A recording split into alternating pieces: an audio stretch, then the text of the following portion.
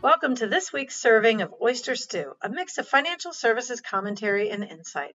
Each week, we'll discuss what is happening in the industry based on what we see as we work with regulators and clients.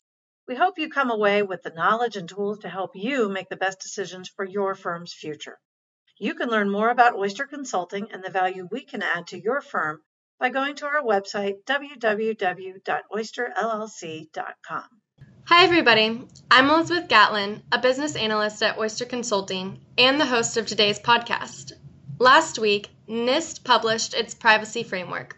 Today's podcast explains what the privacy framework is, why you should implement it, and what is involved. Today, I'm here with Oyster consultant Tim Buckler. Tim's experience and expertise is focused on cybersecurity, data analysis, GDPR assessments, and project management support for clearing platform conversions. So Tim, let's get started. Can you provide me with a quick overview of the privacy framework? Yes, the privacy framework is a set of structures to help a firm build better privacy foundations and bring your privacy risk into parity with your other risk portfolio. Your firm is identifying organizational risk, reputational risk, trading risk. Privacy risk deserves to have just as much discussion as those. The framework is designed in order to be adapted to your firm and is not a checklist that you're supposed to run down. So who is NIST and why is it important that they've put out this privacy framework? NIST stands for the National Institute of Standards and Technology. It's under the U.S. Department of Commerce. They are tasked to create a set of standards across all industries of the U.S. economy to facilitate innovation. They are not a regulatory agency, but rather a cooperative agency set to have everyone speaking in the same terms. Importantly, NIST's privacy framework, like all the other standards that they put out, is supposed to be open to use and adapt as appropriate for each firm. One key event that privacy policy should help mitigate are breaches. Recently, a credit agency in the U.S. had 148 million records breached. This cost them about $584 million in direct settlement costs. Globally, they estimated it cost about $1.4 billion, including cybersecurity practices they had to put in place and extra infrastructure they had to add. They were actually quite lucky that the breach came just before the European Union's GDPR came into effect. They were only fined about £500,000. If GDPR was in effect, they would have easily been fined millions of pounds. So what exactly is the privacy framework, and as a firm, how do we adapt it? Like I said before, the privacy framework is not a checklist. It is a broad set of structures that your firm should go through and adapt to your individual situation. The privacy framework is broken down into three broad sections: core, profiles, and implementation tiers. Can you explain the core?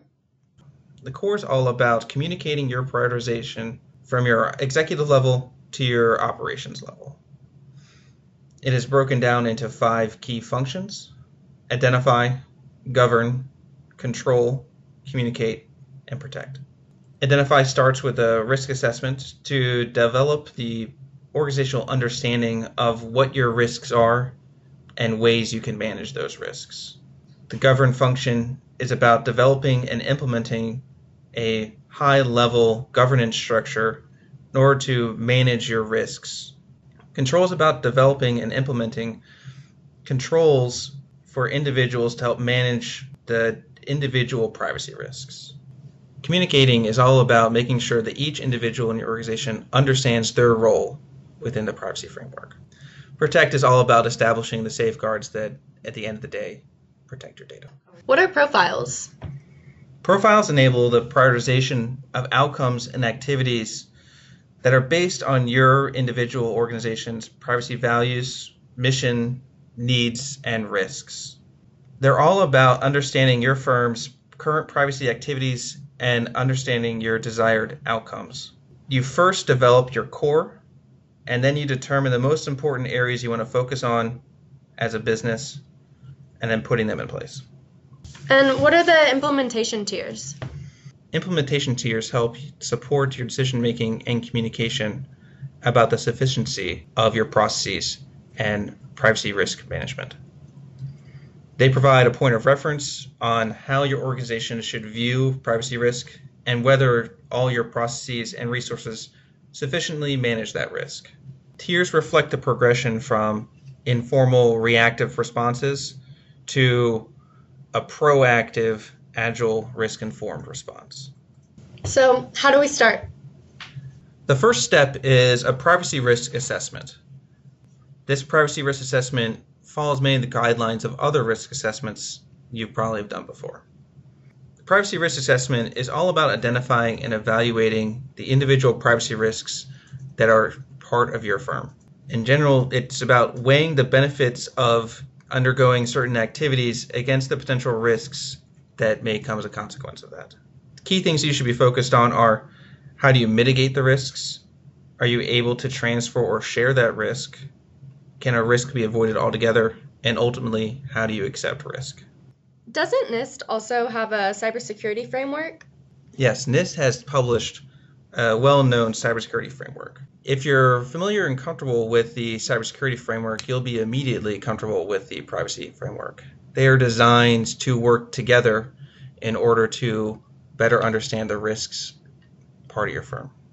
The cybersecurity framework has the same core profiles and implementation tier structure that the privacy framework is established with.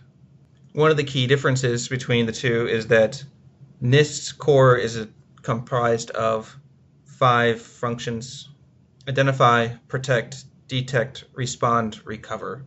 While the identify and protect are shared in the privacy framework, the NIST cybersecurity framework, detect, respond, and recover are different. All right. So if I already have their cybersecurity framework, do I also need the privacy framework? I believe it's important to use both. The privacy framework goes beyond what the cybersecurity framework governs.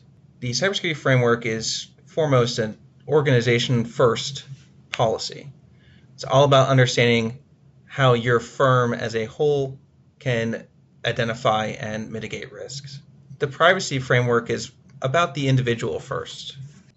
One key difference is the privacy framework attempts to mitigate what NIST calls the dignity type effects, things like discrimination, economic loss, and physical harm.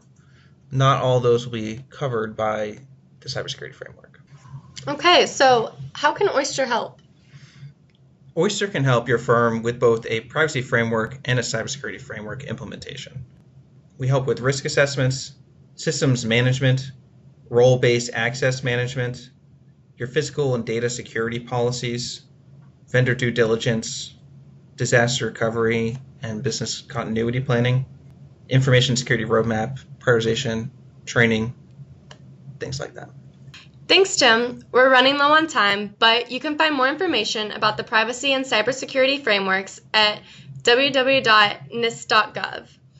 Thanks to everybody for listening. If you have any questions about your firm's cybersecurity or privacy framework, or you have a topic you'd like us to discuss in the future, feel free to call us at 804-965-5400 or visit our website, www.oysterllc.com.